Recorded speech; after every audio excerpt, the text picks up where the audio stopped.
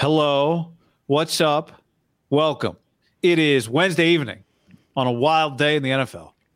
I'm Guy, a.k.a. live from site, breaking news reporting, Walter Cronkite, along with John Middlecoff. And we're live on YouTube. If you're watching this, hit that like button. If you're listening to the podcast, thank you for your support there. Share this with a friend. We are sponsored by Tito's Handmade Vodka. Tito's Handmade Vodka, John. There's only one choice. This would be a good idea / drink tonight for the Lance family, as maybe they have a cocktail talking about their tenure as a 49er quarterback / teammate / the end of their run inside the 49ers, and Sam Darnold's family for winning a backup job, and Brock Purdy for really nothing changed, and he's just the starting quarterback. But Tito's, it's good for any event, happy or sad. I prefer happy. But go make yourself a cocktail right now. Number one vodka in America, the best vodka in America. It's just, honestly, one of my favorite drinks. Tito's is very versatile, just like Sam Darnold and Trey Lance's agent. Same agency, CAA. Just like Brandon Allen and Brock Purdy's agent, same guy. Niners have 4 quarterbacks, 2 agents, although the CAA guys reach like 4 agents per player. Yeah. But my point is that somewhere in the same room, you could be having a sad drink and a happy drink at the same time. And Tito's will, not that we're, there's nobody advertises sad drinks. It's all happy drinks. Like a John Daly, like a Tito's and ginger, like a espresso martini, like a Tito's water and lemon, or many other options. Tito's Handmade Vodka, distilled and bottled in Austin, Texas, 40% alcohol by volume, namely 80 proof, crafted to be savored responsibly. All right, let's go. Should I take a victory lap, Bryce Harper style, as he just hit a 3-run bomb to tie it in the bottom of the 9th against the Giants? Or take a victory lap. There's no reason to. This has never been a hobby. This is a way of life. This is what I've dedicated my entire professional life to. When a lot of fellow graduates at Cal Poly went on to lucrative careers in the tech world as the world hit a recession and then boomed, and they went to San Francisco making hundreds of thousands of dollars in their mid-20s. I'm just beating the bushes, guy. Recruiting Robbie Rouse to fucking getting screamed at by Howie. All I knew was football. It's the number one thing I've been around post-college is just the sport of football, which college and pro, the business of football. And I honestly, from the bottom of my heart, there was no agenda ever. I didn't even care about Sam Darnold a year ago. It wasn't even top of mind. Like, I wouldn't, going into 2022 season, we were never talking about fucking Sam Darnold. It's not like, Middlecoff, you've always loved this guy. Liked him at USC, I guess, like 5 years ago, but whatever. This is just the business I'm in. I got a pretty good idea how this shit happens. Not saying I'm always right. Some stuff is just my opinion. This was not really opinion-based. This was like educated guesses from being in the fucking trenches with the people. And when I say the people, I just mean people in the league. It's why you and I heavily defended the Silver article of every village idiot going, Mike, it sounded crazy, but it's like, I don't think people realize this guy has, and he knows these people and he's calling them gutless. Like, this is an old school journo. There's a level of knowledge, of connection, like the understanding that like a Mike Silver or a Tim Kawakami, they've been doing this for decades. Like, I've been talking to Mayoko off the air, and honestly, John, a lot of the beat writers, I talked to a lot of them today at practice. Everybody was shocked by how it played out today, but nobody, not a single one of them, was surprised that it's gotten here. This is who they talk to. And listen, I do it less at this point in time than just in the weeds of constantly. And I can talk to most of the important people with the 49ers. They by no means are giving me what they're giving Mike or Matt Mayoko. Like, I don't even ask those questions because I know they'll just go dark on me or whatever. Those are because they know that, not that I'm a loudmouth, but I'm in a different business than they are, right? If Matt finds out something, he can construct an article. He's a reporter. And those guys, this was so clear to me, Guy, honestly, back to March when he signed for $3.5 million. Look at some of the backup quarterbacks who are horrendous players. this guy, whatever you thought of him at the time, the value of backup quarterbacks, we've talked over and over. The 49ers have been in just quote-unquote backup quarterback land Kyle's entire time. So we got a pretty good idea, money value, what a guy's worth. Remember a couple years ago, it's like, get in on Andy Dalton. It turned out he was like $10 million, right? It just, this isn't that complicated. Now, I watched you in Kawakami as you were beating the bushes yesterday on the ground floor, and Tim disagrees definitely with me that there was like a wink-wink. And I don't even know if there was necessarily like a legit one-on-one conversation. You are going to be the number 2 quarterback. But it was pretty well known, I feel like, between the crew. / there's an element of Sam, West Coast guy, probably wanted to gravitate toward back here. I bet Christian McCaffrey's like, you'll love it here. But this to me, again, no victory lap here. I truly felt, before I ever saw Sam throw a pass in a preseason game, I haven't been going to practice, was inevitable from the jump. And what, just to be clear, you're saying you were reading, I mean, I know the answer to this, but reading the tea leaves by the actions of how quickly they signed him. Actions, how fast they signed him. Buzz on the streets. You've been privy to this. I think you gave me some buzz of the love of Kyle toward this guy. The understanding that they view this player, just like I know the way these NFL people think, I felt like a lot of people that were negative on Sam viewed him like a finished product, and you've done a good job talking about this. Like, Kyle is not watching second-year New York Jets film of Sam Darnold. He views this guy, if Trey's a raw product, then this guy's, both of them are just products I can kind of mold. Who's the closest to, if I got to play against the Steelers with, I can win the game? Because that's how Kyle's been thinking now this year. I think last year they went in a little open-minded. They hated it immediately. Albert Breer has been on this for 8 months, that those days are over. There's no open-mindedness anymore. In their mind, it was like, who could they win a game with? And Sam's game experience, many of them pretty shitty experiences, in a weird way, were a positive to Kyle. Once he realized, I like a lot of the things he can do in my offense, right? So he had to play with him a little bit in OTAs and early in training camp. But unless this guy was just an horrendous training camp player, which I guess was possible, it was just going to be impossible for him to lose it, unless Trey was just remarkable. And even though clearly Trey's better, let's say, than last year, which I remember trying to be really positive, like, this is going to be okay, this is going to be okay, but we'd leave practice and it was just pretty ugly a lot of the days. That was going to have to be he was going to have to just be dialed, right, in practice. And it's just, that's not really his thing, right? Slow starter, hit or miss practices. He's not just, I don't know what Peyton Manning and Tom Brady look like throughout their career in practice, but I would imagine they were pretty good practice players, right? He was just going to have to be like, I'll tell you, Brock was really good today again for the second day in a row.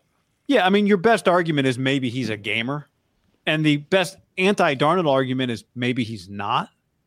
But to your point, if Sam Darnold is 20 interceptions in 55 games instead of 55 interceptions in 55 games, he's probably not available to Kyle Shanahan for $3 million, right? Like, honestly, given his resume here is because it's gone poorly other places. But even given his resume, guy, he took a discount and came here, even if you believe there was no wink, a little bit of a leap of faith. Look around the NFL for what guys were signing for, right, at that position. Like, would you rather have Sam Darnold be your backup quarterback or Gardner Minshew? You know, just Marcus Mariota. Well, they signed 2 guys like that. Why on earth is Brandon Allen here? And this gets back to play 4th-string quarterback? This gets back to Trey sample size is really small, but clearly the head coach, who is not just the decision maker, but is also the play caller, doesn't believe in it anymore. And honestly, guy, there's nothing wrong with that. That happens in football all the time. Doesn't mean you're always right, but coaches see something in a player and think it's, you know, I'm not talking like, there's one thing, like Pete Carroll, I saw was talking to Sherman. He was just talking, you know, there came a time in all your guys' careers, I'd never been in a place that long where I saw your peaks and then you started trending down and I have to be the bearer of bad news. That wasn't like with Kyle to Navarro Bowman. Remember when he cut him his first year? Stuff like that. There's no equity in this player beside the equity that you used to acquire him and the money Jed's cut him. But in terms of on the field, there's no reason for Kyle to ever go like, I should believe in this right? And that's like what Purdy has right now. Well, but in like, this, it's not just what do I think of A, it's everything is A versus B, right? Even if he's got some belief that one day Trey Lance can be a good player, we'll play what he said. He said that today. But, there's a couple angles on that. But Trey has been better. Like, I disagreed today. We had a good conversation I did today when Sam got named the number 2, because I was just hanging out there before practice and Dickinson and Kruger were there. And I told them what I've been saying to you, which is different than what I said coming out of OTAs. And I think in hindsight, one thing I said that was incorrect, and you disagreed with me, and I think you would have been correct, is that I think ties would go to Trey. And I thought coming out of OTAs, Trey looked better. Well, we don't really know because they weren't tied. And that's one thing I've been trying to convey to people is there's a lot of debate about whether they're tied or not. Before today, they weren't tied. And I'm going to do tomorrow morning, I'm going to give you, now that Trey didn't show up today, and this was the last open practice, you should avoid this, John, but I'm going to do the final GFF grades. And I haven't done today. I won't do today's, but I've kind of seen where the numbers are going to end up, and I'm going to add the games to them. They're not going to be even between Sam and Trey. It was not even between Sam and Trey. And people want to debate this. Kyle Shanahan has no motivation. Now, maybe he's wrong. Some people are arguing he's wrong. He has no motivation to fix it for Sam if Sam is a worse backup quarterback than Trey Lance is. Totally agree. His history is one thing. What Kyle Shanahan has seen with his eyes, and we know this is a coach with a lot of conviction, a lot of self-belief in what he can do with a player, and a real lack of care about what any fallout would be from a failed move or a pivot or whatever. It's hard to, you don't always get caught. If you make nothing but mistakes and your MO is I cut bait, then we should say, why do you make so many mistakes? But there is something admirable about not holding on to a mistake to try and save face. Kyle does not seem to care about that at all. His actions, he never seems to really, he just lets, when it's over, and he moves on. He has no motivation to keep Sam around if he thinks Trey's better. He doesn't think that. And I think based on what we've seen in camp, I understand why he feels that way. I do. I would say to be a legit all-time coach, which is, I think, his aspirations, right? And I mean, his aspirations is just to win Super Bowls and keep winning big. And once you do that, you become a legend. But to do that, right, to be a Sean Payton, to be an Andy Reid, to be a Pete Carroll, to be what Bill was forever, and before him, the Walshes, the Parcells, the just good coaches, Holmgrens. You can't give a shit about what people are going to say. Like, you got to keep riding this out. You traded all these picks for him. You got it. You gave him all this money. He has to start. I would say the best coach, you could argue in all of sport, but definitely now still with the NFL because of, the kind of fluid salary cap situation. Like in the NBA, if you have a $30 million player, sometimes you're just stuck with a guy, right? In football, you can kind of finesse everything. You got to be willing to some people are going to think you're crazy, whatever, move on. And that's where I think today, he said 10 days ago, we'll listen to the audio here, but once you believe, and I actually think when he says 10 days, I think he had it in his mind coming into training camp, like he knew the way this was going to go. But he liked it. A lot of times when these situations happen, right, a crazy breakup, whether it be from a draft pick or a big free agent, it usually gets ugly. Like it's just like Antonio Brown, what the fuck is going on? Right? Albert Haynesworth or Jamarcus Russell or some of the biggest busts. It's just ugly. This has not been ugly beside arguably from the play. And now some would disagree. He's, you see that fourth quarter with 5 minutes? I've said it over and over. It doesn't really matter. If you have an agenda, that mattered.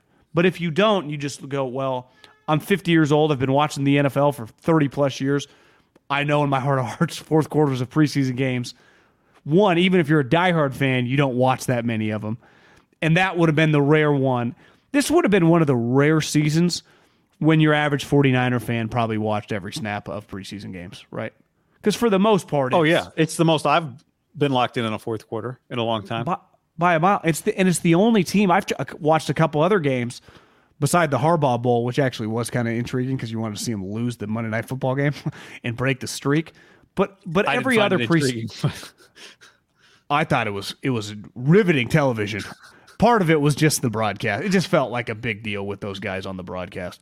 Yeah, But ultimately my point is, people that rooted for that had an agenda, and that's where I honestly think this.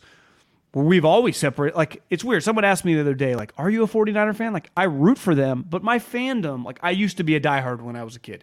It's way different now, right? I mean, I thought the Super Bowl was cool. I knew a bunch of people on the Eagles and the Chiefs. Like, my relationship with this is different. Do I want the 49ers to win? Of course I do. Do I get excited when cool shit happens? Of course. Did I actually care about any of this? If you told me Trey Lance was the best quarterback, and he truly was with my eyes, I would say it. Right, I think you and I wanted them to draft him because I felt like they needed a high ceiling guy. But what a player is in theory is different than what they've been when in a competition. And it also gets back to this, like the criticism of Kyle.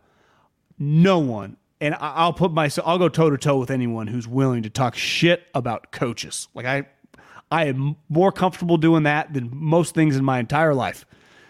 And there have been things, Kyle, at individual instances in a game that drive you nuts, right? And I think I speak for anyone that, whether you're pro Kyle or anti Kyle, I don't know how you could really be anti Kyle if you're a 49er fan based on the success he's had these last 4 years. And the other thing is, everything he's ever told you, right? Like, listen, I think Jimmy's pretty good, and when Jimmy's our starting quarterback and he's healthy, we can win.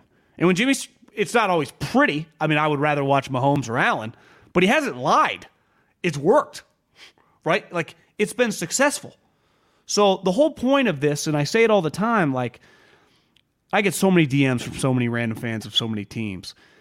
Most teams, like the New York Giants last year, was an incredibly successful season. The Philadelphia Eagles lost in devastating fashion in the Super Bowl. Incredible fucking year. There are less than 5 teams in all of sports, right? Maybe the Warriors, probably not even anymore. But the Chiefs, maybe Alabama football just because of Saban, but their teams aren't clearly as good anymore. Maybe now Georgia. I don't even think there's a team in college basketball that's like legitimately championship or bust or the season sucked. And when I say suck, like for the Chiefs, the season would still be fun. It would just, anything less than the Super Bowl for the Chiefs this year is a letdown, right? That's their standard. They're the only team that can say that. If the 49ers lose in the NFC Championship game, that would suck that day, and it would be disappointing or whatever. But on the overall totality, the macro with the coach, he's got this thing rolling, right? We might be able to nitpick him if it's a bad loss or whatever, like makes a bad play call. But he's proven to be really, really good. Really, really good. So I trust him. And he thinks, he's telling you, for 10 days, he's thought Sam Darnold was better. 10 days. That's just what he's willing to say publicly. What does that translate to? I noticed it in OTAs. Well, yeah, or I was pretty sure when I signed him, this is how I'd feel. He confirmed it for me once I got to work with him. Let's play. Should we play? I mean, Kyle spoke today. Kind of weird. Here's how it played out, because there's some debate. And as you said, Silver was calling him gutless, John Lynch and Kyle Shanahan for not talking today. Some people have construed that as canceled press conference. Not a canceled press conference. They weren't scheduled to talk. I was there. I definitely felt like, are we going to see John Lynch today? Feels like a time. But I think once we hear Kyle talk, I understand they are clearly working through things. This is not a conclusion. They did not take him off the field today because a trade's impending. I will describe to you what it was like to be at Levi Stadium today. It was weird. There's a report as everyone's hanging out waiting to go out to practice from Pelissero and NFL media that Sam Darnold's going to be QB2. In hindsight, you should have immediately thought, like, what's going on with Trey? Go out to practice, watch the quarterbacks warm up. Immediately, it's obvious. There's only 3 of them. You look around. Is Trey working somewhere else? No, Trey Lance isn't here. So that was it was crazy in a weird way. Then it felt like, well, he's about to get traded. Maybe this is how it was always going to end. And that's not that crazy, right? I think, yeah. Did I was in the car. Someone sent me a text. Did Pelissero break the news? Is that how you found out? Yeah, it was. I got a Bleacher Alert, Rap Sheet and Pelissero report. So then I was sitting just chatting with Larry and Dickinson. So we all go to Twitter and bam, there it was. And so no one with the 49ers announced it. That's what I thought happened, but it wasn't like. And what makes it a little weird is Larry yesterday asked, or was it Grant? Somebody asked Kyle yesterday, It was Larry. Could you alternate quarterbacks? He's like, oh yeah, like it came off his tongue so fast. Yeah, we could alternate quarterbacks. So I'll just tell you where I was when I was standing on the field was either they found a trade and so named Sam number 2, or maybe that comment gets to the agent, right? These guys, Jimmy Sexton and Condon, like they represent Trey and Sam, and they go, wait a second, Kyle, neither one of these guys. No, we're not. You are not going to put them through that, right? Because you and I debated the other day, could this story continue? And I said no. But if Kyle was going to alternate weeks where he named backups, which I don't think he was going to do, but that's what he said. He wasn't going to do it. So the story doesn't die. So maybe one of the agents says, Kyle, you got to pick, man. And Kyle goes, fine, it's Sam. And then Trey goes, or his agent goes, well, then we're not coming out. Get us out of here. So that's just where my head was when I was on the field. Now let's listen to this, and we get more insight. This is from KNBR. It hasn't aired yet because the Giants game's in extra innings with the Phillies. So they recorded it and posted it, and that's to our benefit. So take a listen here. Tom Tolbert asks Kyle, do you expect or do you think or do you want to have Trey Lance with the team when you play in Pittsburgh in the season opener? And this is what Kyle Shanahan said. I'm really hoping so. I mean, this isn't a thing that we're giving up on Trey. This is more of how Brock played in his 7 games, and that was decided before the season started. And then how good Sam's looked. They both looked good. But we do have to make a decision here, and you only get so many reps at it, and we feel starting about 10 days ago, Sam really separated himself, and we got to keep it real in that way. But I feel very, very fortunate to have both of them here. I really hope when it's said and done that all 3 of these guys are here, and you never know when that's going to come up. We needed 4 guys last year. Doesn't happen much, but if we can have Trey as an option here, I would feel extremely happy about that. And I think the other quarterbacks in our room would, and I think our team would. Trey's a very well-liked guy, one of the better people I've been around, and I do think he's going to have a lot of success in this league. It's been a tough road for him because the times he has gotten an opportunity, he ended up getting hurt and missed that window. And now he's in this position, and we'll always try to do right for Trey. If there's a better situation that his heart's in and something like that, we're going to make sure not to do something that hurts him in that way. So that's stuff that I talked to him about this morning. That's stuff I'll talk to him about tonight and continue to talk to him about. But Trey knows how I feel about him, and I hope he ends up being able to be here, and that's the best thing for him. But we got to see what is the best thing from now until then.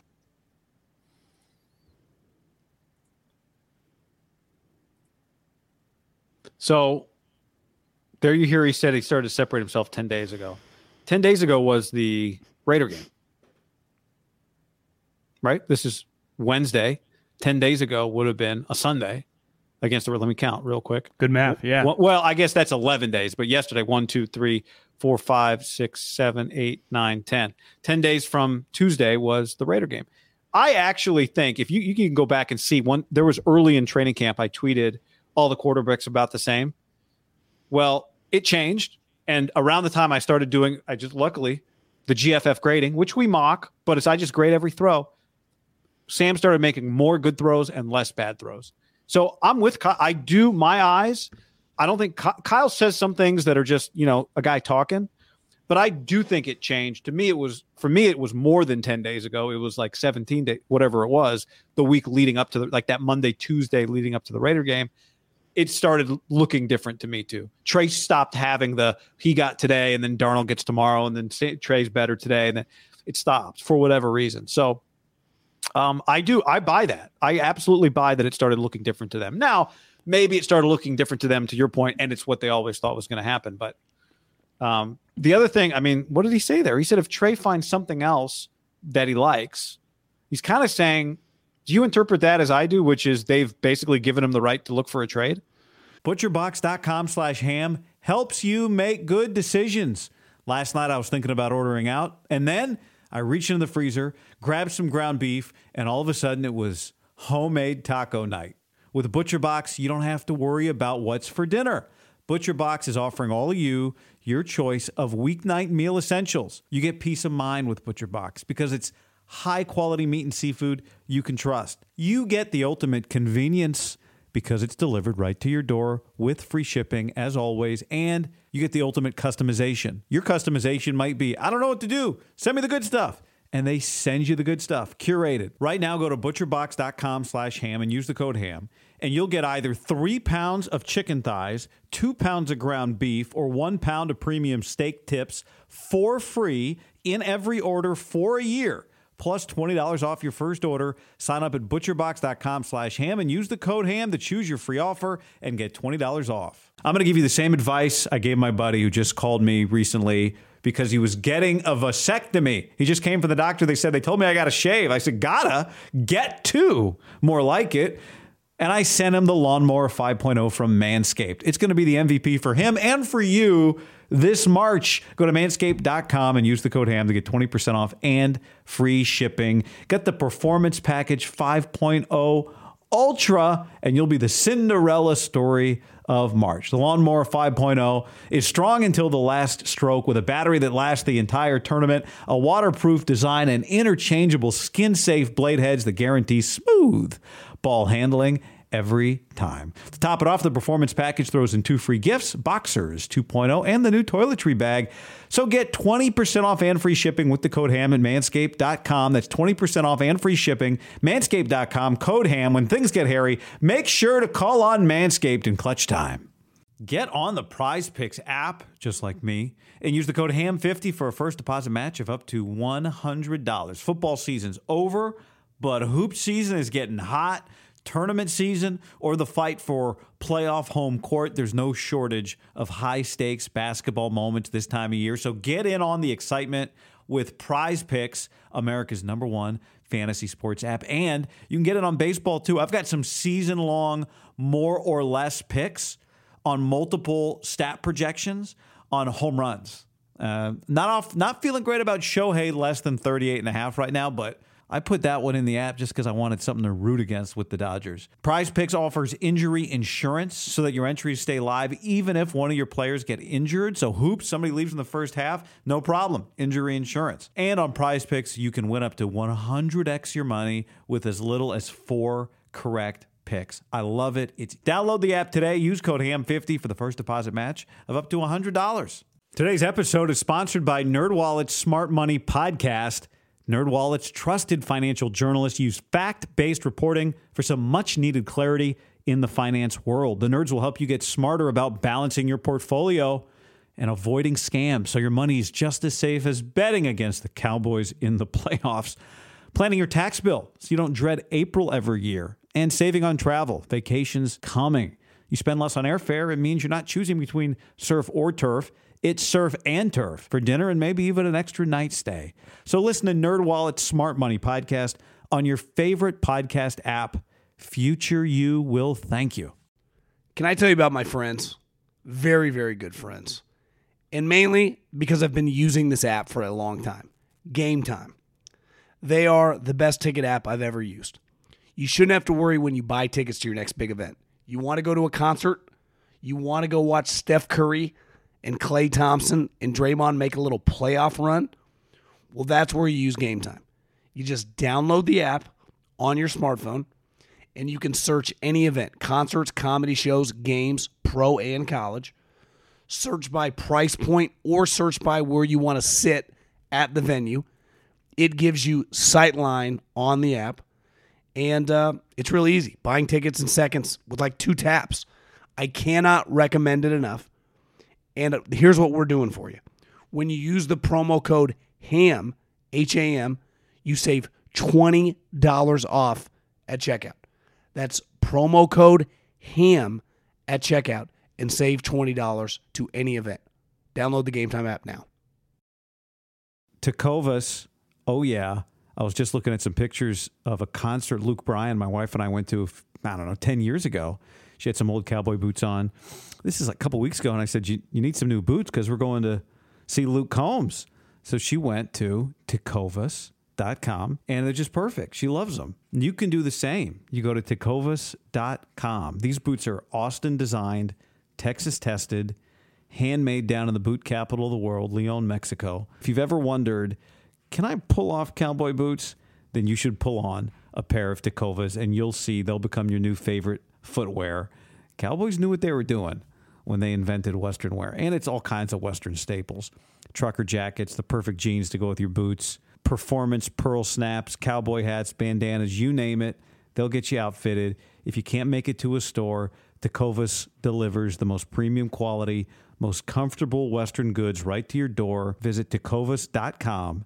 That's TECOVAS.com and point your toes west. BetMGM has an unreal deal for sports fans in Virginia. Turn $5 into $150 instantly when you place your first wager at BetMGM. Simply download the BetMGM app and sign up using code Champion150. Then, place a $5 wager on any sport. You'll receive $150 in bonus bets, regardless of your wager's outcome. And if you think the fun stops there, the King of Sportsbooks has plenty of surprises in store. Check out daily promotions, same-game parlays, live bets, and so much more. Download the app in Virginia today and get $150 in bonus bets instantly from your first wager. Only at BetMGM.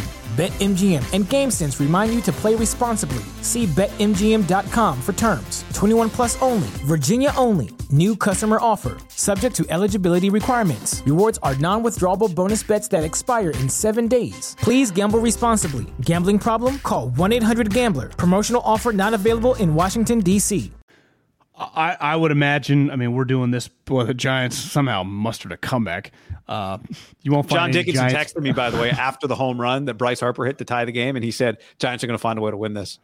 Yeah, you won't find any bigger Giants fan that roots against them right now than John Middlecoff, but it's a weird relationship. I do think, I think once the interview, because, listen, Tom's a pro, like so did Trey, leave. And I'll grant him this, because I would say I crushed the situation last year when Carr left and the Raiders. Like, I thought it was just such a low-level thing. This one's very understandable, especially if Trey thought at minimum he was tied, and then he hears August 23rd before the last preseason game. Like, not only is it over, we've been leaning this way for a while, devastating. Now, I think the question is, and I know where I stand, I don't think we ever see Trey throw another pass. Because if you are thinking about trading him, and you're not going to be able to trade him for much, I mean, at all. Because you and I, when you were driving back from Levi's today, I was texting with Jordan Renan, who covers the Giants, and I had said, his salary cap this year's 9, next year's 9.5 or whatever. He's like, well, actually, the Niners have already paid that money. That's just their cap. You only owe him if you trade for him $6 million, a little over. And that's what a team that traded for him would have to take. Basically $5 million next year and pay him the $950K this year. And you and I basically discussed over the phone, if Trey Lance was a free agent today, like if he was just cut and available to every team, didn't have to go through waivers, would any team in the NFL give him 2 years, $6 million all guaranteed?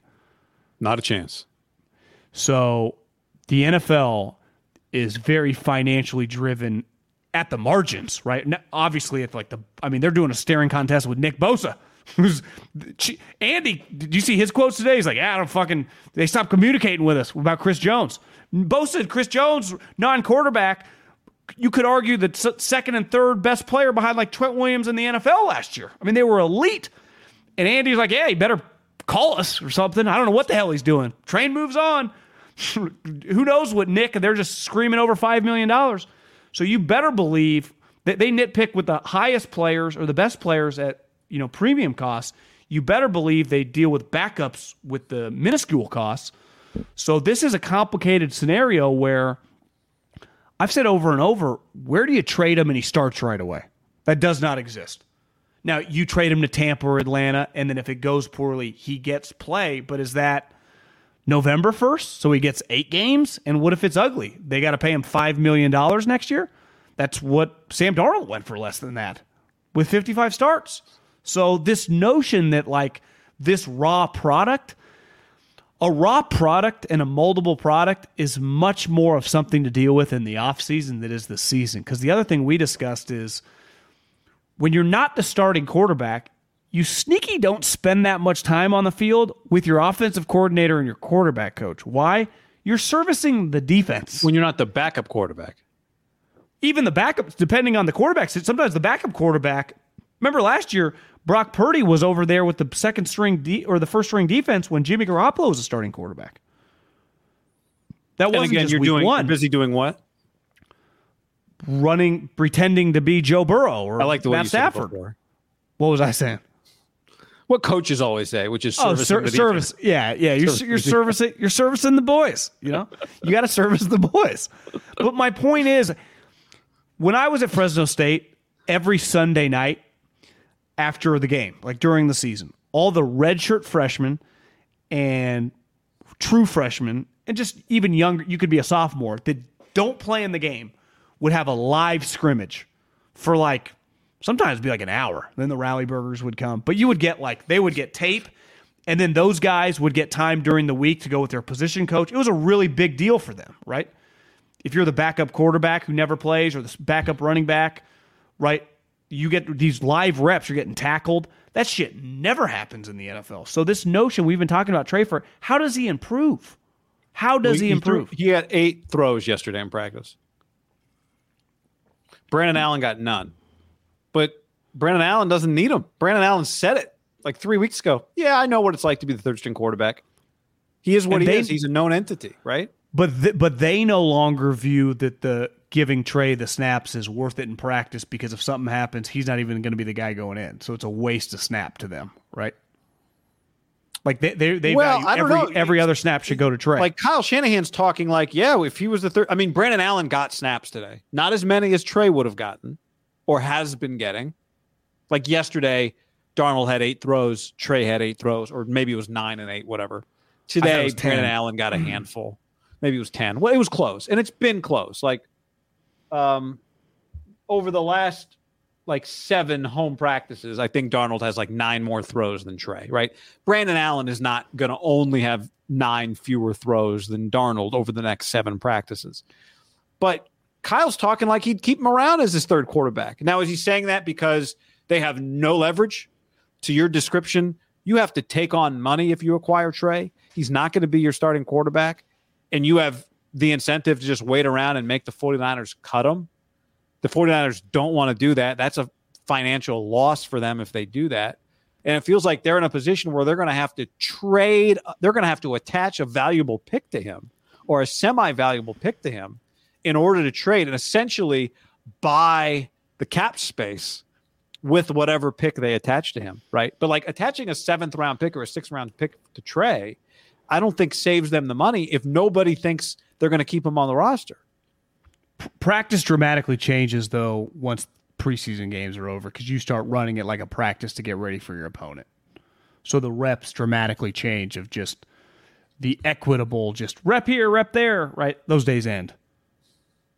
You know what I mean? Yeah. Today was and I think Kyle, I think that is a legitimate reason why. What's the point of even hiding it? We're telling these players now. So the moment that we get past this preseason game on Friday, our practices become a little different, right? It's Pittsburgh Steelers week, even though there's 2.5 week gap before the game. But we're not just giving reps to give reps to wonder if we can just improve his footwork a little bit. That's not really the way it works in the NFL. You kind of got to develop on your own, which he can.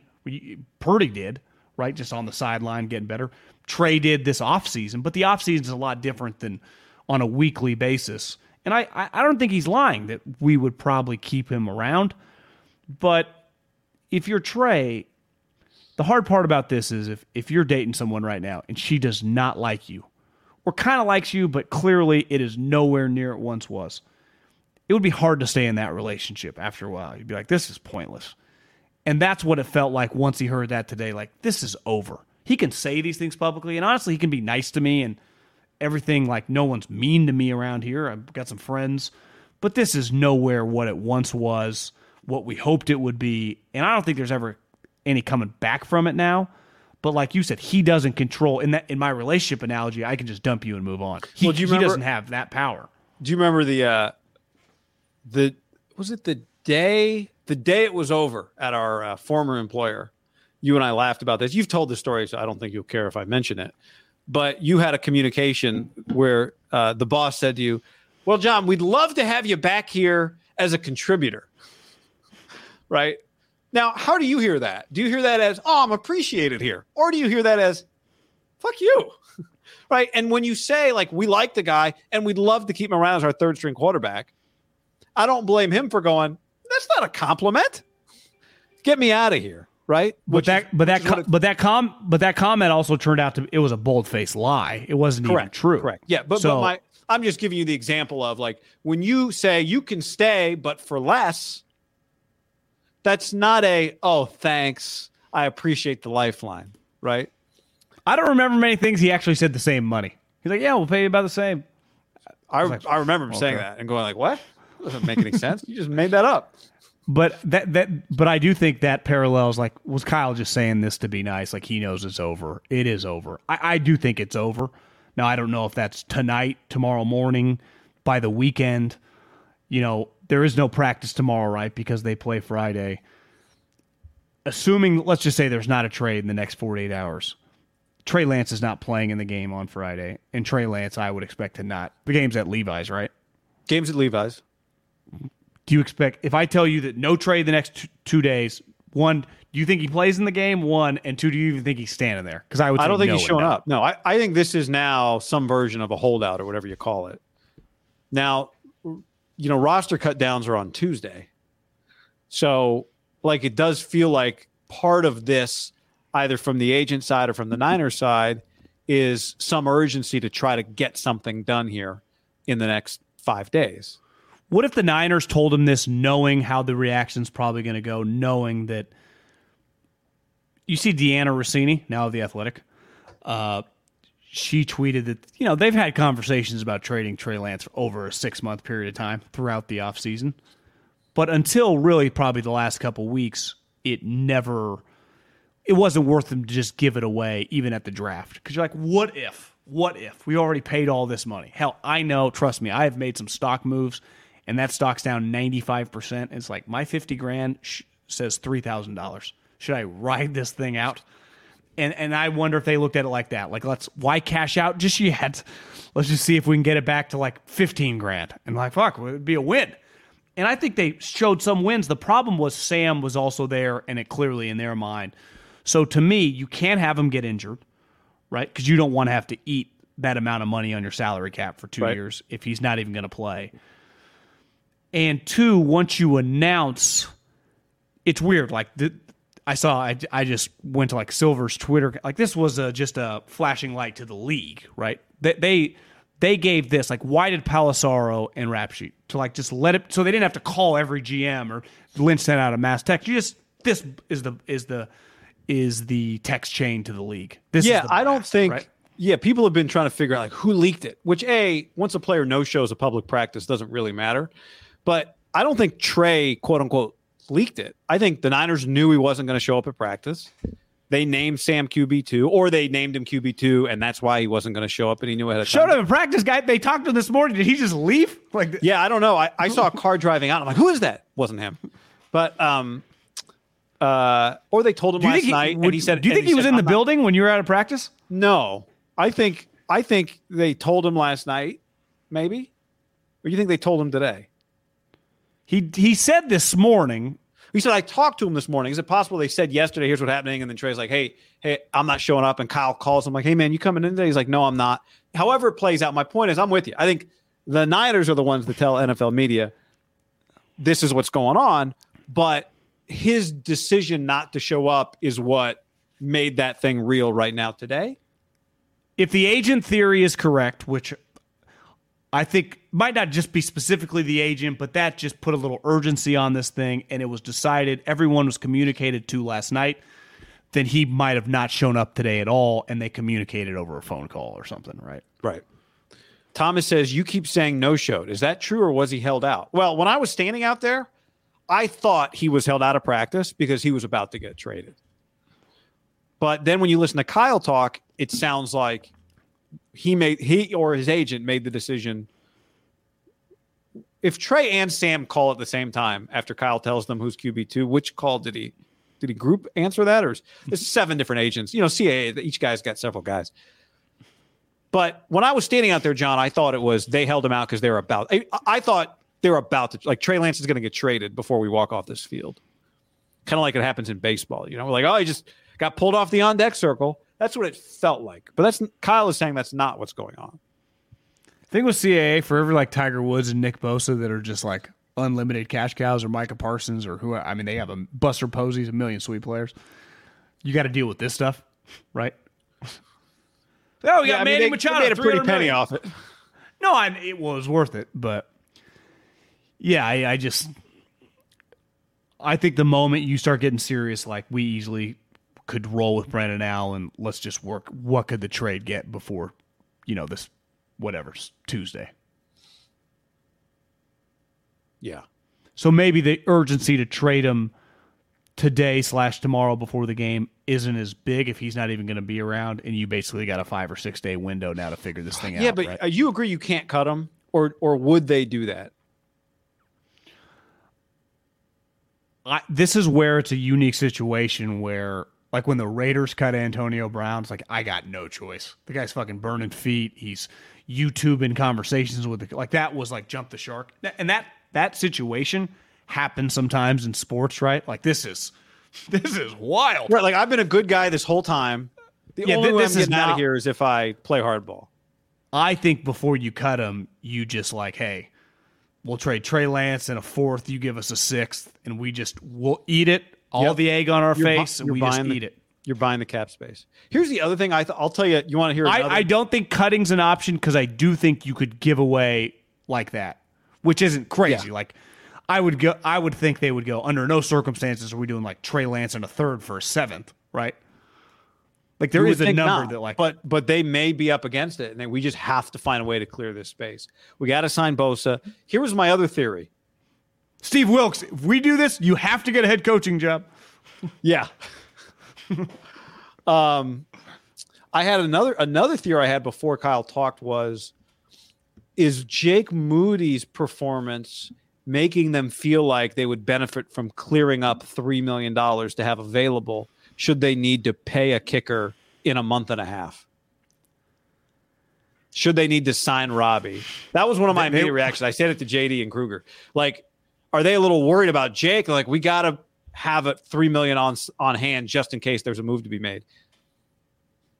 I mean, this is a team that has made moves during Emmanuel Sanders during the season, Christian McCaffrey during the season. Like, they have made significant moves in season before.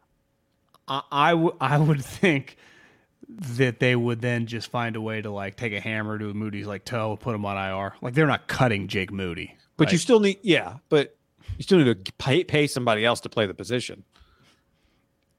Could they bring Robbie back? Yes. It would have to get pretty ugly. Once the golf courses get a little bad weather and you can prorate Robbie's 5-3, Has any team won the Super Bowl the same year they cut a first-round pick 2 years after trading all the ones for him and a kicker who they drafted in the 3rd?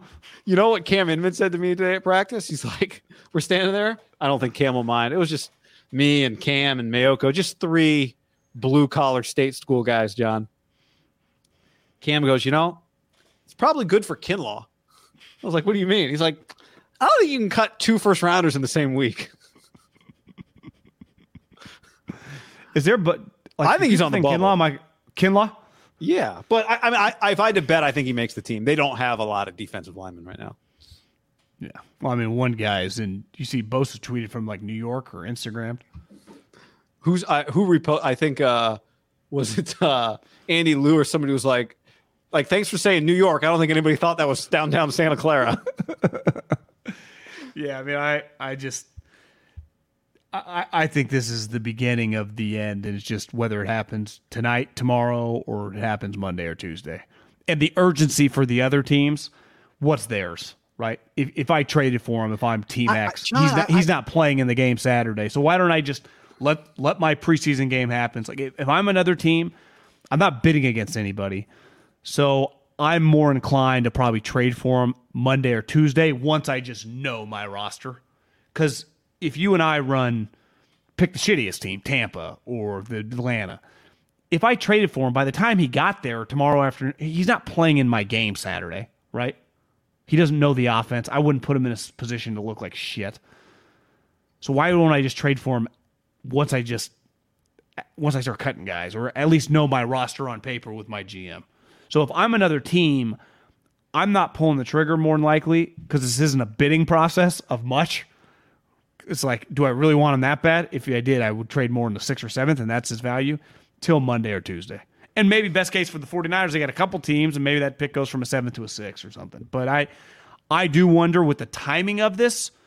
I mean, I understand the 49ers, they're not worried about the rest of the league timing. They're more worried about themselves, the reps, and just where they have to go. And I think, and I said this to you when you were driving home, I think on Friday it would have been an enormous story because let's just pick a number. Let's say Purdy and those guys get 2 drives this week. Score a touchdown, a field goal that Moody misses. And it looks good, right? They're just moving the ball, matriculating, they yank them all out, and then Sam comes in. Wouldn't that be pretty clear? Like, I think people would be like, oh, we know where this is headed. Yeah, if he didn't do the reverse of what he did week 2, you mean? Yeah, the reverses are over. This is the number 2 guy. Like the way every other team operates. Like, who comes in for your starting quarterback is your backup quarterback. And when your starting quarterback, like Aaron Rodgers, doesn't start the game, the preseason game, your backup starts the game. There's not like some rotation. I don't think any other team was doing this beside team like the Tampa that was literally just having a quarterback battle. What is Tennessee doing? Malik Willis is their number 2 quarterback. He just comes in second. So, and maybe some of these teams don't know who their backup is, right? And sometimes, like, for example, would it stun you if Mariota doesn't make the team? If they go, God, let's just take another guy, or we trade for a guy. Could you trade him to Philadelphia? You and I were talking about this. I think part of the problem, and Kyle doesn't seem to care about this, but I think you probably have to care about this to some degree. Because I got a text. Would they trade him to Philadelphia? From John Lynch? People, no. Would ask Howie if he wants him? Go between? Well, they just know the way the Eagles view projects at that position. Yeah, and value. Look, I mean, so I think a couple things. One, I do think you have to be aware of, like, I don't want to trade him to the Rams. I don't want to trade him to the Seahawks. I don't want to trade him to the Eagles, right? I'm not going to trade him to the Chiefs. I'd rather trade him to Tampa. You say you want to do right by him, but do you want Cowboys? No. Cowboys. But more so, especially in the NFC, I don't want to send the Eagles a 4th-round pick so I can get a 7th from them. I don't want to send a team a good pick to help them. What if one of those teams it's just trade me for the pick without having to and what if they're the only ones? And if you cut them, he'll go there anyway. Now he's like, going to be a backup. Like, what if you're selling your house and the only guy making an offer is your mortal enemy? Like, what are you going to do? Say no? You're like, fuck, I got to move. Yeah. Hell, my nemesis, former nemesis, actually. Did I ever tell the story about the argument I got to in the gym the one time with this guy? Almost got in a fight? The towel on the sweat? No, this was one. It escalated very fast. I did not start it at all. It was pretty ugly. It was not something that anyone would be proud of. Yeah, I do remember this. Yeah, I did not start it by any means. But you were not proud of it. Once you start getting talked to a certain way, you start talking shit back and almost comes to blows. And it's just, I didn't want to fight or anything, but the guy was getting in my face. You just could see it in his eyes. Like, this might go down. This is kind of crazy. Guy tapped me on the shoulder the other day. Hadn't seen him in like 6 months and apologized. And he just went, you know what? He's like, I was in a bad spot. And you just realize sometimes you can't ever judge a man. You know, you can't. It's why, honestly, I will not be critical of Trey refusing to show up today or whatever. Like, I get it. He's devastated. His career has been pretty shitty. Well, now, financially, I've said over generational wealth, but it's been shitty on the field. There are some people think he sucks for the most part. Like, well, he was players Don't forget last year when Jimmy was nowhere to be found, Trey was the one helping Brock Purdy out, right, from the sidelines. You could see it during games. The stories were that he was helping. He was doing everything he could to help Brock. There are some quote-unquote holdouts that have some bad blood, or you blame the player or whatever, although I think people blame players less now than they used to. The irony is the players used to they were really getting screwed financially previously. But Chris Jones like, I want $37 million. Yeah, exactly. But Trey, I don't blame him because he's gone, look, I've been the good guy. if my conclusion is I got to get out of here for my career, I got to do what's best for my career. By the way, we're talking about the third quarterback, right? So it's not as if he's leaving Fred Warner high and dry, right? He's not bailing on his promise to Brandon Ayuk and Trent Williams to go shoulder to shoulder with them in the battle. He wasn't going shoulder to shoulder with them in the battle. Yeah, this team was not depending on him to win a championship this year. So he's not, quote unquote, letting anybody down, right? I'm with you. I don't have a problem with it either. I've said I would want him to stay around if I were them. But and I do think there's a chance that the grass isn't greener in some other places because he's not going to go somewhere and suddenly get to start 15 games. But I understand it. I don't blame him, especially if he feels it like the fix was in. Like everybody was in on it. Everybody knew. Sam knew. Brandon Allen knew. The agents knew. Kyle knew. Everybody knew except me. If he felt that way, I don't know if it's right or wrong, but I would understand. That would be a human way to feel. I would guess that he feels that way a little. I would too. How would he not? Yeah. How would he not? Because usually these situations, specifically with the quarterback, are highly emotional with how much time you have to put in, how much effort you have to make in being a good teammate.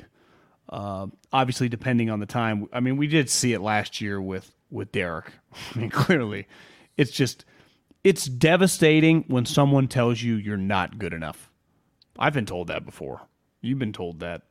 I don't know if you've ever been told that before. Some guy emailed me last night, actually. Long, like 5,000 words.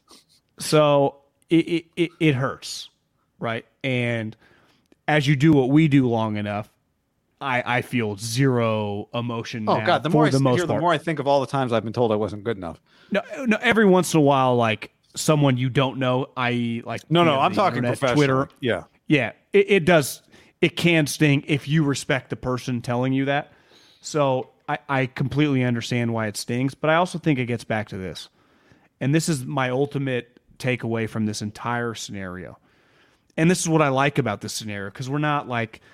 the Alden situation or some of these situations that are just pretty hairy and pretty dicey, right? There's a lot of other shit going on where it's hard to feel comfortable. Like, what are we even doing here? This one is strictly about on the field play. And at the highest level in professional football, professional baseball, professional basketball, golf, tennis, you name it. Sometimes, a lot of the times, most of the time, a guy is just not good enough. Now, the great part about being a young player in pro sports, like you have time, like you can improve somewhere else. But right now, August 23rd, 2023, I don't think he's remotely good enough for the 49ers to rely on him. And I know I haven't been to any practices here. And clearly, I'll be the first to say he clearly has improved. But I do not think, and I've said this over and over, if the 49ers named Trey Lance the starting quarterback, if Kyle Shanahan today instead of had gone a complete opposite, Trey Lance starting quarterback, Pittsburgh Steelers, by 7 hours later, as we're talking right now, I think the line is 49ers +3. Like, I think the Vegas views him. I've talked to people in the league. I don't think anyone thinks he's good. And I'm just basing it off what I've seen. I don't think he's a very good quarterback. And in fairness, most people are not. Mariota sucks. Wentz is... People won't touch him. Most people think Darnold sucks. Everyone's backup. If you just polled fans / the NFL, they'd be like, yeah, he's probably pretty average. 10+ starters in the NFL. It's like, hey, he stinks. I bet he comes back to earth. I mean, this isn't like there's 100 of these guys. Most people, relative to the NFL, are what a fan or a scout or even a coach be like, yeah, he's not that good. Again, this is relative to his peers, not me and you. Which is true. 10 guys are really good. Another 10 are pretty good. And the other 10, I think you're high. I think you got to cut it off around 15, 16. Well, yeah, you're right. About 50. Well, there are 15 guys that in that group, like to me, it's the top 10 are great. Then there's 5 that are not going anywhere. Then there's like 5 that teams are trying to figure out, should we be replacing this guy or not? Then there's 10 to 15 that are just either too young to judge or not good enough. And then everybody else is worse than them. Yeah. And I say this every year. There's like 4 good college football quarterbacks every year that like fan bases aren't yet mad at, right? There's like maybe 7. But for the most part, other than like 5 to 7 teams in college football, every fan base is like, I don't know if this guy's good enough after half a season. Well, you and I have talked about the draft a little bit. Let's just assume Caleb and Drake may go 1 and 2. The likelihood that both those guys are going to be stars is slim to none. And then if you just factor in like Oregon, Washington, let's say both of them win 10 games. No chance that both those guys are like 10-year starters. Sam Hartman, everyone talking about at Notre Dame, and JJ whatever McCarthy at Michigan. Like all these guys can't be really Jordan good. Travis at Florida State. So we're just getting 8 sweet quarterbacks coming to the NFL? That's not the way it works. So he's not alone. He's actually more like his peers. Currently not good enough. Now the difference of him and like, let's say older quarterbacks, like a Gabbert or hell, even a Baker Mayfield, right? Like that type age. He still has a lot more wiggle room and just runway to just improve, get chances. Josh Rosen bounced around forever. But right now, I don't even see how it's arguable. He's easily the third best quarterback on this team. And relative to the starter, who is truly his peer, right? Both guys drafted within a year of each other. One guy high, the other guy 7th rounder. If you're not like 18 years old and haven't been watching football for like more than 15, 20 years, we're all in agreement. Brock Purdy's in a different universe than Trey Lance as a player. And no one is even acting like Brock Purdy is some top 10 quarterback yet. So it's like, that's the way the sport works. In baseball, no one has any problem with it ever. Now, part of it, there's no connection. But the weird part with this one, there wasn't a connection with his college game. Right, I get with Tua or some of these players, Mac Jones, you watched in college that you might have. No one watched them. Not a fucking soul that listens to our podcast. Maybe one guy watched North Dakota State. Besides, I'm not talking YouTube clips. I'm talking like his games in 2019. Not a soul that listens to us.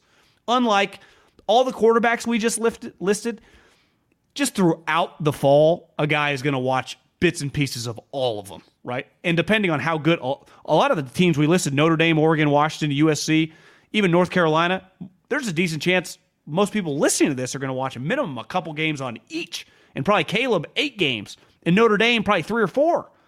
No one watched this, but this tie to them because of the draft picks, which is understandable. But who cares? That's 3 years. It's over. It's over. Was it a disaster? Yes. Were they way too emotional? It was just the perfect circumstance. But that's so long ago now. We're here. I would say this would be much more controversial if we were viewing this team like, God, are they even going to make the playoffs? Right. Is this even an 8-win team? But that's not that's why it's like, how's anyone worked up over it? We're talking about a 13-win team that's fucking humming. You get fired unless you have a fight for one thing. And you get extended for one thing. You get extended for winning, and you get fired for losing. Nailing draft picks and losing gets you fired. And missing on draft picks and winning gets you extended. So, like I saw a comment here, when are they going to be held accountable? The second they stop competing, winning football games, is when they'll get, quote unquote, held accountable. Unless you want Jed York to take Kyle Shanahan's parking space or something. But I don't know what that means. There is only one thing that gets you fired, and there is one thing that you do to keep your job. It's winning and losing. That's it. Well, you know who's going to get held accountable where I think this has some merit? Like Farhan and Gabe. Like, what's going on there? If they were making the playoffs every single year, no one could say shit. The 49ers are literally rattling off, not playoff appearances, playoff victories. Let me repeat that. Playoff victories. Last year, they went 6-0 in their division. 6-0 in their division. I'll give you an example. Dennis Allen, whose career has been a disaster. If him and Derek pop this year, and all of a sudden they win 12 games and he's the 2 seed, and he wins a playoff game, what if I told you they gave him like their division? Would you be shocked if it's like Saints gave Dennis Allen a 2-year extension? No. Or so, it's like that. Held accountable.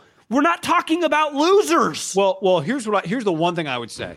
Held accountable might mean, hey guys, we need to examine the process that led us to that mistake, because a habit of that mistake, it's going to be hard to keep winning. Now, the way they look at it is, yeah, it cost us 2 picks, but at the end of the day, I bet part of what they're saying is, wasn't that expensive from a financial standpoint? And we know right now, this team from a financial, they are not stretched for picks. They're stretched for money. And that's the crazy part about this, is it's a worse mistake to, pay Javon Hargrave, and then Javon Hargrave is terrible and you're spending all that money on him right now today. right? Because the other stuff's already done with. And of course, you cannot make a habit of wasting first-round picks. You can't do it. So they should examine the process that led them to that. But that's about the extent of it. Well, you can miss on a contract, which Trey's was, I think, $33 or $34 million guaranteed. You can't. Nick Bosa can't get injured or have a substantial injury once you pay him and have it not be devastating, right? Trent Williams has to play 15 to plus games for it to work at $20+ million a year, right? And he has. It's been fine. Skinny Debo needs a rock and roll for his value, and it's fine. But ultimately, you're right. Where they're lucky is if this was 2008 and they had done the same thing and he was making Bradford or Matt Stafford money and he was a $60 million deal, it would be it'd be impossible to trade, right? The only reason we're talking about, can they trade 2 years, $6 million? Like, that's ultimately what we're talking about. Now, I think where it really hurts is even if you throw away the 2 picks, which ultimately, right, they went to 2 NFC Championship games, so both picks were late in the draft, in the 20s, which, as we've seen, can always be traded for players, which typically are expensive. Even if those just disappeared. The Trey actual pick is really devastating from the sense of Jimmy was still on the roster and he maintained to be the quarterback the following year. And the amount of sweet fucking players that either they could have used that 3rd pick on. I mean, we're talking all pros at all sorts of positions. And definitely Patrick Surtain or Micah Parsons. I can't even imagine him on one of those 2 guys on this defense. Or even like Kyle Pitts, you'd think would be a better player on this team than he's been in Atlanta. I'm even trying to remove offense because their offense is not their problem at all, but just the amount of the corners. Obviously, Micah Parsons, mainly Micah Parsons. You could have just had Micah Parsons. Jamar Chase and Ayuk would have been traded by now. Hell, I mean, or Debo would never have been extended. Would Penei Sewell play on this team? So would he just be their right tackle? Sorry, for those listening to the podcast, I just went duh with my face. When Trent retires, can you just move him to left? I mean, he's just that one really hurts. But the one thing you learn the older you get, whether it's a pair of shoes that you never wear, whether it's a bad business deal, whether it's a car, a home, you're gonna make mistakes. And whether definitely relationships, the faster you move on, you realize like you got a little time on your hands, right? And that's where Kyle and John have time on their hands. This is not Matt Patricia and Bob Quinn 3 years ago in Detroit. They're fighting for their fucking lives, right? These are guys that are rattling off victories. And I do not understand. You and I will talk as much what about Kyle on an individual play call as anybody. NFC Championship game, right? Yeah. The evidence is out there. We talked about it a lot. But the macro version, it is undeniable. He is not just viewed as an elite coach. He would be in the mix. When you factored in, remove the old guys, like the guys over 60, like Pete and Andy, because no GM would probably pick Bill because he wouldn't be nice to him. But Kyle he'd be in the mix to be the number 1 overall pick of a coach that has like a 20 more, 30 more years coaching, right? Of the LaFleurs, the Vrabels, the McVays. That's who we're talking about. And the Niners have him. Now they lucked into getting him a little bit, right? Josh turned him down. But who cares? He's their guy and he's kicking ass. And they're sweet players who everyone around the NFL is like, God, I love Fred Warner. Holy shit, Debo's a badass. God, Trent Williams. They all love the guy. So it's not only like, yeah, he's really good schematically. His teams are successful. He's like, the players love him. His personality's a lot different than Andy. But wouldn't you agree, like the way the players gravitate toward and talk about him is very Andy-like? People don't like, half the players like think, yeah, Sean Payton's tough, man. He's hard. He's crazy. Even Pete cuts them all and they kind of hate him and then they kind of come back. But it feels like Kyle has a pretty good thing going right now. McVay's turned on a ton of guys. Yeah, and I don't think it's always, wonderful. Like I think the relationship with Garoppolo was thorny, but I'm not acting like this guy's perfect. I'm just saying relative to any negativity about this guy macro-wise is stupidity.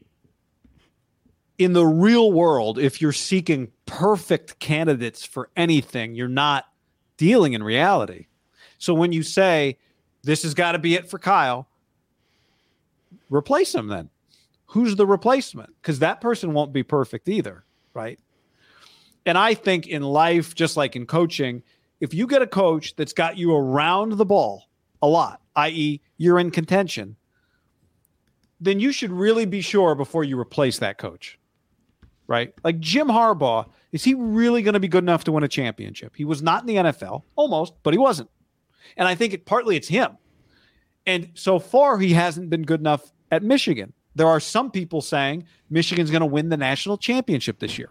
I'm a little skeptical because I think in those biggest moments against the best coaches, I think there is a pattern with Harbaugh's team in which they come up short. But we'll see. Maybe he'll win it. But if Michigan said we're going to replace him, well, there's like 4 guys you can replace him with and be sure you're upgrading, right? And you're not going to have the guy who makes every decision correctly. On a 1 to 10 Belichick. scale, 100%. And once you get a guy that's good, do you think Jed's really worried about the situation at all? No. I don't even think he gives a shit. Because for as crazy as it sounds, and they've paid Trey a lot of money for nothing in return in terms of productivity, that's peanuts to Jed. And it's free money. It's monopoly money. So, like, the money, this is not John Fisher's ace. This Peter is not, Angelos. What do you say? The owner of the Orioles, like, prices are going to go up dramatically. Everyone's like, you can't pay the players? Yeah, so it's just... That's not the NFL. No, it's not. And when you're winning, and when I say winning, like winning and winning 4 playoff games in 2 years and hosting playoff games and knocking out Aaron Rodgers and sweeping a division and winning 13 games is winning in the NFL, right? Like the Bengals. There's a chance they never win a Super Bowl with Joe Burrow. But if they just kind of maintain doing what they're doing, it's sweet. And you better believe they love that shit, right? And they'll be glad to pay their quarterback and their star receivers. And Jed's a pig in shit right now. Doesn't get any better for him. Obviously, he wants to win, and even he's rolled that back, right? The championships are bust. He's like, yeah, it's not realistic. Yeah, I mean, it's the attitude you want to have, but it's generally, other than sometimes in college football, not. And those programs that operate like that in college football usually cycle through coaches. But this is what I'll remind people. Oh, go ahead. That'll remind people. Well, I do believe that is their attitude. And championship teams do shit like this when they realize like this is not going to work. Let's pivot. Who cares about everyone talking shit about us? It's easier to do when you have equity and wins. Like if I told you tomorrow Andy traded Chris Jones, I'd be like, damn. But he's must not want to win. Yeah, no one's saying that, right? See, I'm glad you brought up Andy. Now, you were there with Andy Reid in Philadelphia. There is consistently a misconception about Andy that he got fired because he couldn't win a Super Bowl. But what that ignores is that his last 2 years in Philadelphia, the Eagles went 8-8 and 4-12. He didn't get fired coming off another NFC championship that he came up short. We've had enough. They went 4-12, John. So maybe the pressure had built up because they had never broken through.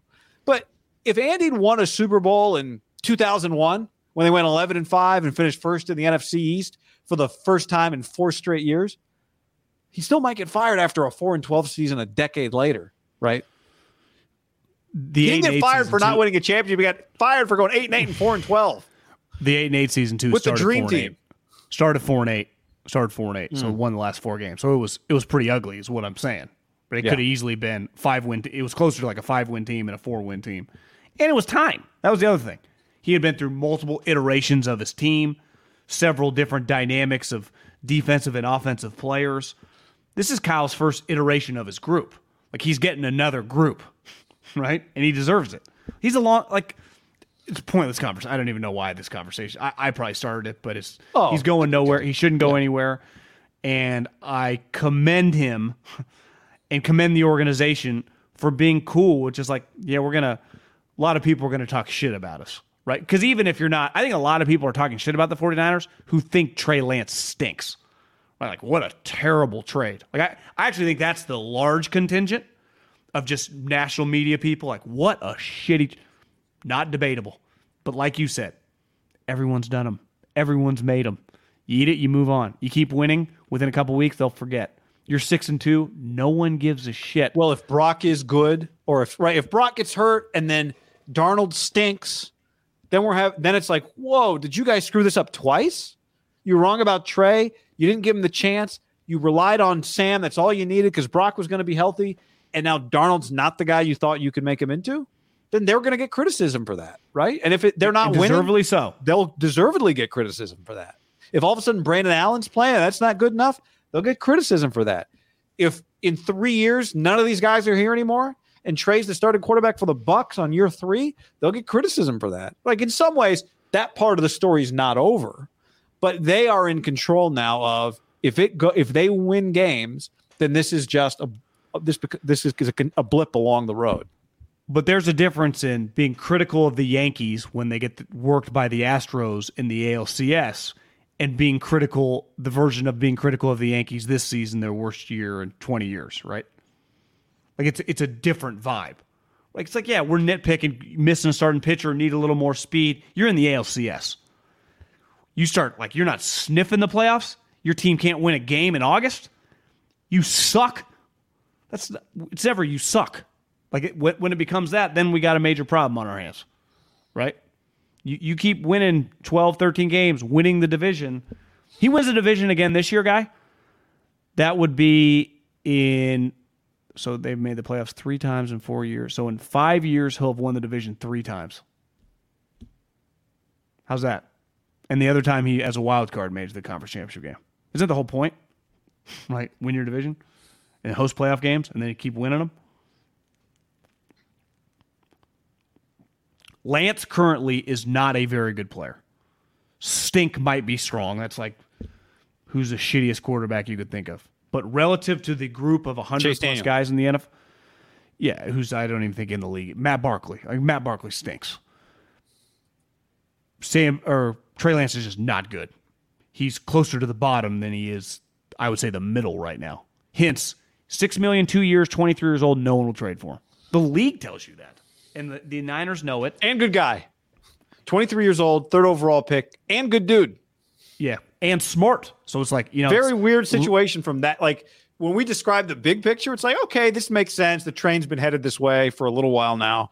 But when you say it the other way, 23 years old, not that expensive, but expensive for a number 3 quarterback. Young, drafted highly. So you got to think there's got to be a few other front offices. They're like, yeah, we would have drafted this guy too, right? You think there's a few of those GMs out there. They're like, yeah, I didn't think he was 3, but I would have taken him at 17 or I would have taken him at 34, right? Feels like nothing, but we'll see. Well, think about this. If you were in a draft room, let's just say the average grade for Trey Lance that draft was mid-first round pick. That was the average grade around the league. So most teams, the average, all of them had a first round pick. If you were a scout and you're like, God, I had a 4th round grade on him, at the time of the draft, people were looking at you like, what the fuck are you seeing? This guy went 3rd overall. The entire league thought he was a first. And now this is where the scouting community, you can't celebrate all your wins, but there's some guys going like, told you. Yep. Told you. Do you know who else I thought of today? Because some of his quotes that he gave Mike when he went to Vegas. And I don't think he personally has anything against him, but what it represented, like kind of a fuck you to Jimmy, even though the injuries in 2020 created the situation, kind of a win for Jimmy Garoppolo today. Yeah. Ran me out of town, drafted this guy. He definitely couldn't have beat me out 2 years ago. If I just would have practiced the whole time, he wouldn't have beat me out last year. You get rid of me and he can't even win the second job. What does that tell you? And again, I don't think Jimmy's like bitter in the sense at Trey. It's probably more if you were sitting with Jimmy right now with a beer, it'd be more directed to like the Niners brass 100%. when they're thinking about him. Yeah, 1,000%. Because that's what makes, I would say, sports a little unique is when people try to replace you and then you meet him, you're like, I kind of like the guy. It's not his fault. Which, Alex and Mahomes, and it happens where you just spend time, you're like, all right, in a different life, we could have been 10-year teammates and been buddies. Somebody here said, Ryan Leaf having a good day today. I disagree. I know Ryan. He would not wish the bust experience on another player. Let me get to some comments here, John, and some I would say one more thing. Let me end on this. This does represent the NFL and the current version of the NFL with the unlimited amount of money, the cash everyone's getting paid, the urgency of the sport, the amount of quarterbacks coming into the league on a yearly basis. I mean, Purdy last year, O'Connell this year, like just late round picks becoming just serviceable players. It was outliers when it was Dak and Cousins. Now it feels like pretty normal. Like every year you're getting a couple mid-rounders who at minimum are like 10-year career. Yeah.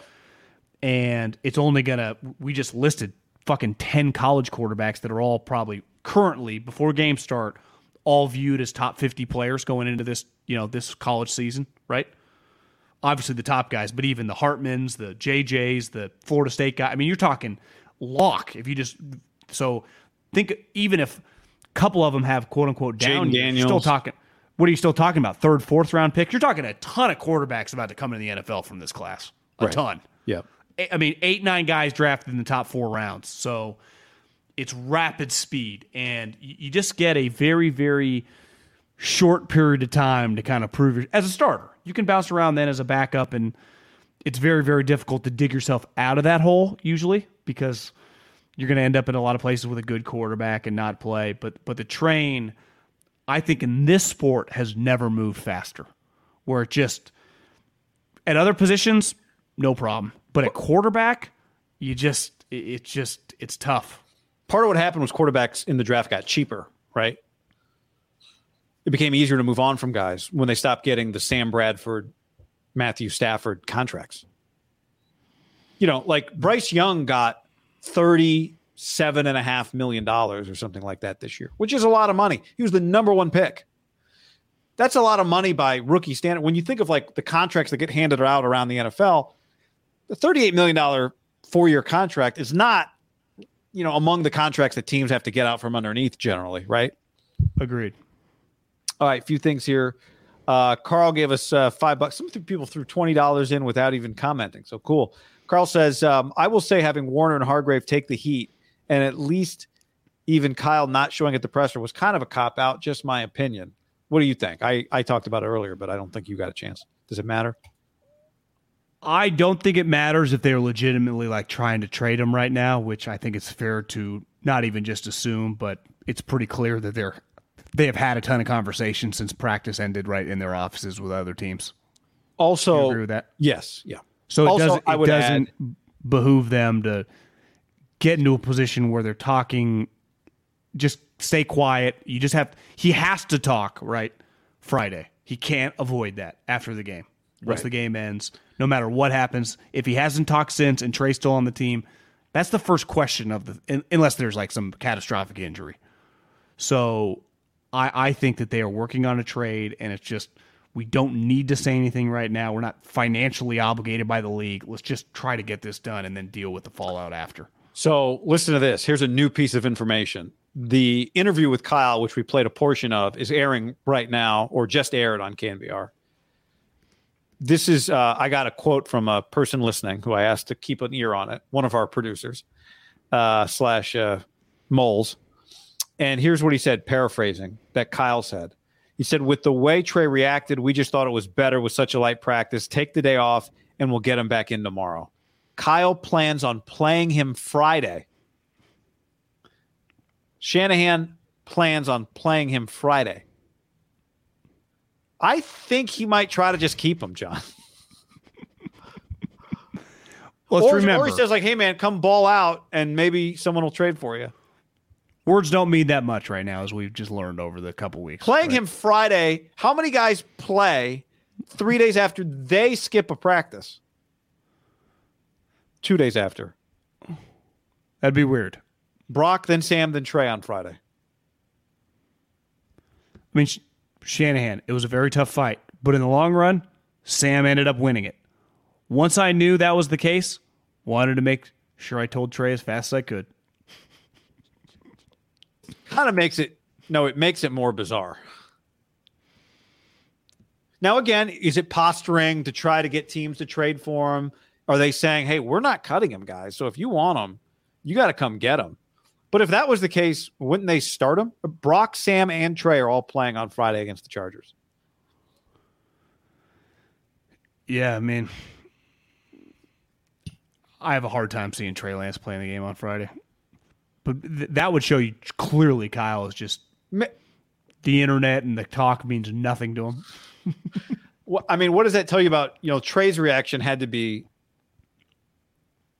pretty significant for Kyle to tell him take the practice off, knowing that it was a public practice and everyone would know that he missed the practice. It wasn't like a Kevin Brown Orioles situation where people are like, oh, Kevin Brown's been off the broadcast for 2 weeks. Did anyone notice? I also don't think, Trey, this means that he can't be with us or someone else ever in the future. I mean, this is just where camp went. I think it's hard.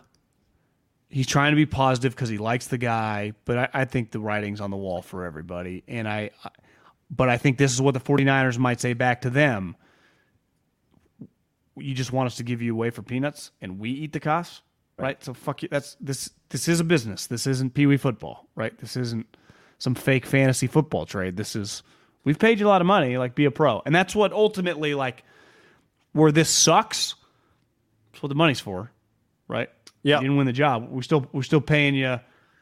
We've given you what, $30 million, $28 million so far in your career? And this also explains you got hurt on company time, but you were paid by the company too. Right. This isn't charity. I was sitting in that press room hoping that those guys or John Lynch would talk. The more time that goes by, I understood it when we left. Then you hear that quote. It's not just that they're trying to trade him potentially, John. They're managing a relationship with one of their own players who clearly, whatever, I don't know to what degree, was it emotional or whatever, they're managing a relationship with Trey. That's more important to them. And I get it. We'd love to hear some answers, but that's more important to them. Also, as it turned out, in a positive way, managing a relationship with their flagship, who got to get the only interview with Kyle Shanahan today, which was pretty valuable to them, I'm sure. I would imagine Giants postgame did a number tonight on radio. Be like, where's Kyle? Andrew threw us a 20 spot, John. Thank you. Says, appreciate your candor. Calling it as it is with Lance, that he was a bust from early on, was obvious. The amount of delusional Lance stance has been insufferable. In my opinion, he is traded imminently to free up cap space. Michael, $5. The competition was over when Sam threw that 40-yard pass down the sideline to Ronnie Bell. That was a pretty big moment for old Darnold, wasn't it? Well, considering anyone that watches the Niners knows that play just doesn't usually happen. Not like that. This pick is a disaster, but I will reiterate this. Because I was watching Hard Knocks last night, Solomon Thomas, whose arms feel like they've gotten bigger. He looks like Khalil Mack right now. Not as a player, but his arms. You are not, and it's impossible to know. Like if Trey Lance is out of the league in 18 months, then clearly he's a bust. Like he's just a bad football player. If Trey Lance goes on to play for 13 years, he was just highly overdrafted. And if he goes on to play for 8 years, John, 7 years. Yeah. The 49ers, they were a disastrous pick. He should have been like a third round pick. But like, to me, it's going to be interesting how this goes. Because clearly he's going to be on another team. I mean, I'll be stunned if it's not by week 1, but just if I had to CYA within the next 12 months, within the next football season, that's going to be a big moment. Because we saw Josh Rosen. We've seen other guys recently make that transition fast, and it derails you. It derails most guys, right? The guys that battle back through it is pretty rare. It especially when you don't play that much. Maybe this situation is just simply unprecedented, which it kind of is. What's that song? It's like, the rest is still unwritten. Ba-ba-da. It's a woman singing it. I didn't really do it well there. But like, if you were Trey, like, this is where your book begins, I think is the line. The rest is still unwritten. Oh, Nelly Natasha Furtado? Bedingfield. Huh? It's from something. Is it from a TV show? Do they play it? I think it's Nelly Furtado. No, I don't think so. And I don't think that's how you say her name. Nelly Furtado. I think it's Furtado. Man-Eater. No, Natasha. I just found Natasha Bedingfield. That's the song. Oh, Unwritten. how did I say her name? Listen. Nelly Furtado. Yeah, you got it. Yeah. But that song was in something like a TV show or anyway. A couple more here, John. Who else? Oh, $5. Do you think Niners would have won the Super Bowl if they drafted Mac Jones? I don't. Do you? No. Thank God. I actually like the way this played out more with that. Yeah. Because it led to Purdy, and maybe Purdy doesn't exist if Mac Jones is around. More of a 10-win team than a team that has a chance to just rattle off victories. LP on the stream says, petition for John and Guy to talk more about pop culture, LMFAO. I did watch, because the writer strike's really going to start kicking in here. There's a little delay because some stuff. Oh, I've noticed. They've been advertising the show about, and it's like, wait, that show came out like 2 years ago. Why is that the first thing Netflix suggests to me? Not a great watch, but definitely the first 2 episodes are more than consumable. Johnny Depp, Amber Heard. That is just... wait. What is it? It's a documentary? It's just like on the trial. It's basically just about the trial. The song was On the Hills. Now I know what Guy's Guilty Pleasure was. That's what it was from. Yeah. So it's like a 3-part series. What's it on? Netflix or Hulu or something? Yeah, Netflix. I mean, clearly, I think the right outcome played its part. But there are some scenes of Johnny when he was drinking to go, I don't know if he hit her, but Johnny was a fucking wild card, to tell you that much. Johnny's got some issues. The problem is a little like Kyle and Trey. Johnny was so much more important, so much more famous, so much... Because when the trial was going on, it's like he's married to this actress. I'm like, Amber, who the hell is Amber Heard? And she, at one point in time, was in a movie with him. That's where they fell in love. They had a sex scene. And she was way younger than her. But her career clearly never just had its whoof. It just kind of stagnated, if anything went down. And obviously Johnny, I would say Pirates, he was a big star like when you and I were like in junior high and high school. But I would say Pirates of the Caribbean shot him like a rocket ship to like Belichickian status in Hollywood, right? I mean, he's one of Hollywood's biggest actors. Last comment here from our person who's listening to the interview said, Kyle doesn't sound like Trey. This is just our person listening to it, relaying to me. Doesn't sound like he angrily requested a trade, and that hasn't been reported. Maybe he's just trying to not have it framed that way to give it any possible shot of happening. So, Kyle down. If Trey or his agent demanded a trade, Kyle, the impression that he apparently gave is that's not what happened. So. What would you say the over-under Tolbert questions about the defensive backfield depth chart? That'd be irresponsible on his part to ask any of those questions. So I'd go under half, and rightfully so. I mean, I was being facetious. Just like, is there any other question that you even talked to him about? No, there's 100 questions about this. When Javon Hargrave came to the podium today, they're like, Javon, what are people saying in the locker room? And Javon's like, I didn't practice today, so hard to say. Perfect. You guys want a Sirianni breakdown? I got some takes, but Trey, I barely met the guy, Can I give you one? No, I'll save it for, I don't know. I had one take I was going to give you today before this was news. Really is crazy, the power of, quarterbacks. I would say this individual story is, it's been one of the most consistent stories in the NFL for a long time now. It feels like it's final, but it isn't. Really, until he's traded. If he is traded, especially to a shitty team, if anybody would hold on, it'd be Kyle Shanahan. Yeah, because here's the other if he does go to Atlanta or Tampa, like most people aren't watching those games. Somebody said this in the chat, and he's not even playing right away. Somebody said this in the chat, and I apologize. There's a lot, so appreciate the comments. And if you're watching live or not live, hit some likes. But I've lost track of some of this stuff. But somebody said, or if the Dolphins or Texans don't trade for him, coaches who should know him really well, is that an indictment of Mike McDaniel and DeMeco Ryan? Should one of those guys be interested? And if they're not, should we take that to mean something? Now, it's complicated because of the money, but I would say, I don't think that's nothing. They both have starting quarterbacks. And if you CJ Stroud it, that can make it a little awkward for CJ. Actually, now I think about it. A little. I mean, guys, he's drafted him 2 overall. Like, unless you're like, he's the backup trade for him. He's the backup quarterback. McDaniel has the guy that he drafted ahead of Purdy that he kind of likes, right? Who's been good. I was watching, and they signed Mike White as well as they paid Mike White. That's right. Yep, you're right. I think it's more their situations are not. It would be an indictment if they did not have C.J. Stroud and it was still the Stanford kid and some other rando, right? But I think you draft a guy number 2 overall, you cannot bring in Trey Lance. And, I mean, Tua, say what you want about his concussion and all the situation. I don't know if he's going to be able to stay, upright. They didn't pick him number 5 a couple years ago. It's not like he's a little engine. I mean, I actually think he's kind of the little engine that could, but they did invest a lot into him. All right, 2 more comments. LP says, low-key, Trey might stay on the roster just to keep the conversation going. Big media play. And then that's not the one I meant to. Paul says, I'll be avoiding Niner content for a week. It's going to be a bloodbath. I disagree. What a time to be alive. Yeah, I mean, I'd say if he does play in Friday night's game, that it'll be one of the biggest stories on the internet Friday night. Like, Trey Lance is actually playing in this game. What if he plays well? Trey for Zach Wilson swap. You've been watching Hard Knocks. I haven't. Sounds like Zach Wilson's back. Well, he never graces. left. But, I mean, he's in the good graces. It feels like it. It's just a lot of Rodgers and Saleh. You know, Saleh. Do you know how many kids Robert Saleh has? 8? 7. 7. 7 children? And not a wrinkle.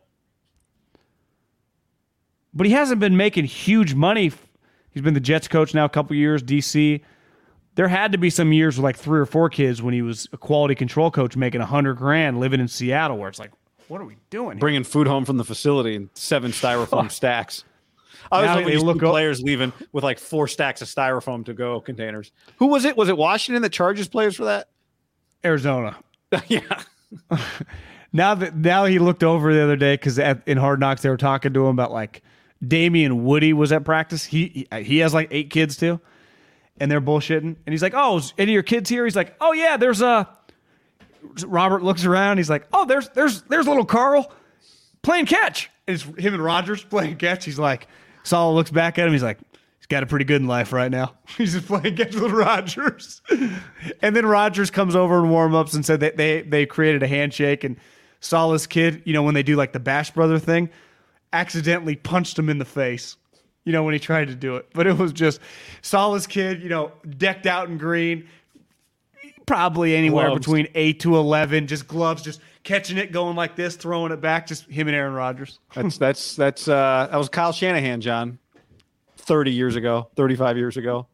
You watch Saleh in front of the team, and you just go, it's easy guy to. I mean, anyone's been that's watched the guy coach in San Francisco, obviously rooting for the guy. He really is. Feels like pretty impressive young coach. He should succeed. Honestly, he feels like if this even got a little weird, I bet he gets another shot relatively soon. He's just likable. I don't know, something about him. Good take. He's good. Strong take, but right not there. like, doesn't feel like a forced, you know, like Rex Ryan. There's not like he swears a lot, but it's not in a Bill O'Brien misery way. Yeah. It's more in like a motivational, upbeat way.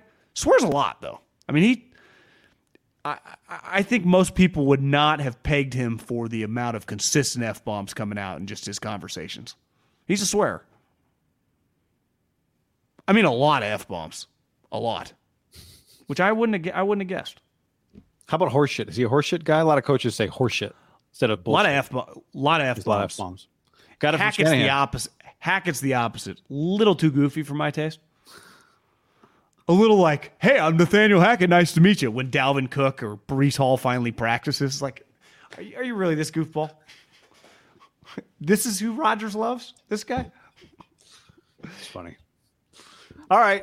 Is that it for today? Yeah, that's it. All right. Thanks for hanging, everybody. Later. BetMGM has an unreal deal for sports fans in Virginia. Turn $5 into $150 instantly when you place your first wager at BetMGM. Simply download the BetMGM app and sign up using code Champion150. Then, place a $5 wager on any sport. You'll receive $150 in bonus bets, regardless of your wager's outcome. And if you think the fun stops there, the king of sportsbooks has plenty of surprises in store. Check out daily promotions, same-game parlays, live bets, and so much more. Download the app in Virginia today and get $150 in bonus bets instantly from your first wager. Only at BetMGM. BetMGM and GameSense remind you to play responsibly. See BetMGM.com for terms. 21 plus only. Virginia only. New customer offer. Subject to eligibility requirements. Rewards are non-withdrawable bonus bets that expire in 7 days. Please gamble responsibly. Gambling problem? Call 1-800-GAMBLER. Promotional offer not available in Washington, D.C.